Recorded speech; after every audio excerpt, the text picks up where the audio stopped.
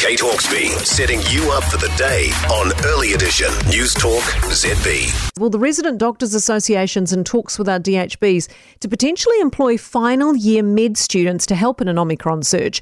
In its peak, hospitals are preparing for 10 to 20% of doctors being unable to work. That's due to the COVID or isolation rules, of course. The Doctors Association says our DHBs are already plagued with short staffing. With us now, their National Secretary, Deborah Powell. Morning to you. Good morning, Kate. How dire is the short staffing at the moment? Look, we're coping, but it's certainly not easy. We're about 130 resident doctors short across the country. It doesn't sound like much, but there actually aren't that many of us. So, we're struggling at the moment. And obviously with Omicron, we're going to have doctors who are sick, just like everyone else. So, we're going to get more short-staffed as this pandemic phase comes through. What's the government done to try to stem it in the last 2 years, given we could all see this coming, of course?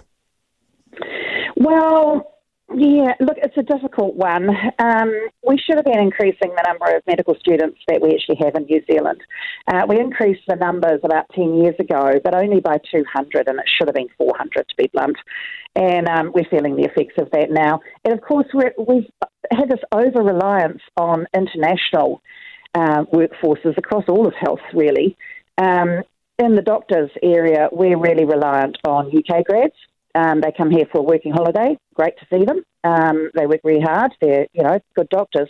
But they go home, and they're going home at the moment. And, we're not able to replace them. So what roles could these final year med students be given to fill the gaps? What sort of things would they be doing? Because you can just imagine there'll be a few people panicking about students running around, putting IVs into people, thinking, oh dear, not a student.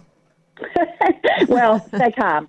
These are 6-year medical students. They will be a doctor in a year. So they're already in the workplace. They are doing hands-on clinical work in preparation for becoming doctors. So, after 5 years of academic training, and 2 of those years have been clinical already, they're pretty much in their finishing stages. Yeah. So at the moment, as a student, they will be seeing patients, they'll be assessing patients, they'll be developing treatment plans, and then checking in with the registered doctors to make sure that they've got it right.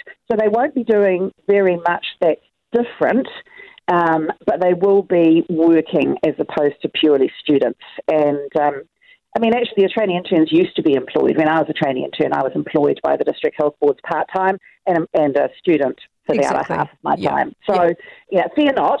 They won't be doing anything that a registered medical practitioner is required to do, but they will be an extra pair of hands that we will sorely need at the time, and look, we'll be really grateful for them if it comes to that. 100%. Deborah, thanks so much for being with us. Deborah Powell, Resident Doctors Association National Secretary, and of course they're already in the hospitals anyway, working the med students half the time, you wouldn't even think twice about it.